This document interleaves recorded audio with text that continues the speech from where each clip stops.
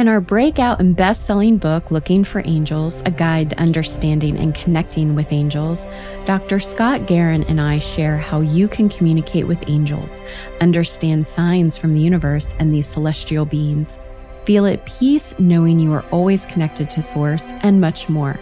Get your copy today at lookingforangelsbook.com, Amazon, Barnes & Noble, or your local bookstore. And now you can even get the audio version narrated by me and Scott through Amazon, Audible, and iTunes.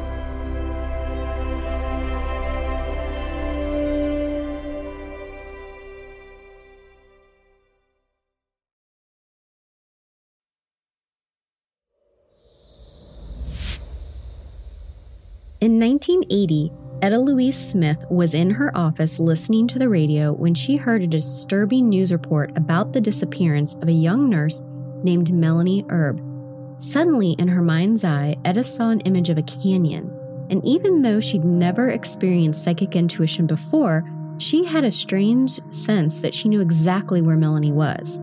After going to the police to report her vision and even drawing a map of a location, Etta feared that they were not taking her seriously. Later that night, along with her 2 children, Etta drove to the location in a nearby canyon that she had felt so drawn to. And there, in the distance, sticking out between some shrubs, were a pair of white nurse's shoes.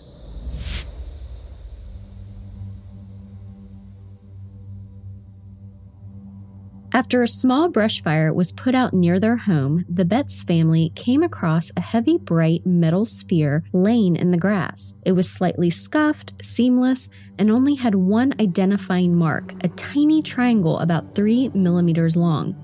After taking it inside, the family nearly forgot all about it. That is, until days later when someone started to play the guitar. It was then that the ball began to vibrate and hum. They decided to place it on a table in order to inspect it more closely, and everyone watched in surprise as the ball began to navigate all on its own, swirling and twirling tightly around the sides of the table without falling off.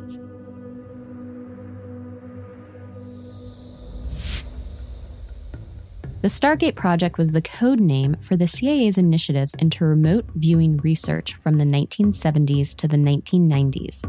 The goal was to see if it was possible to view objects at a great distance through psychic means.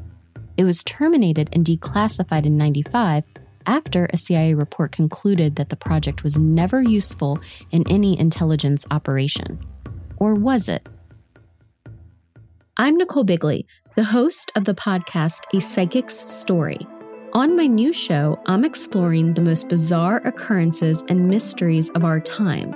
Join me every other Wednesday as I dive into the strange and surreal.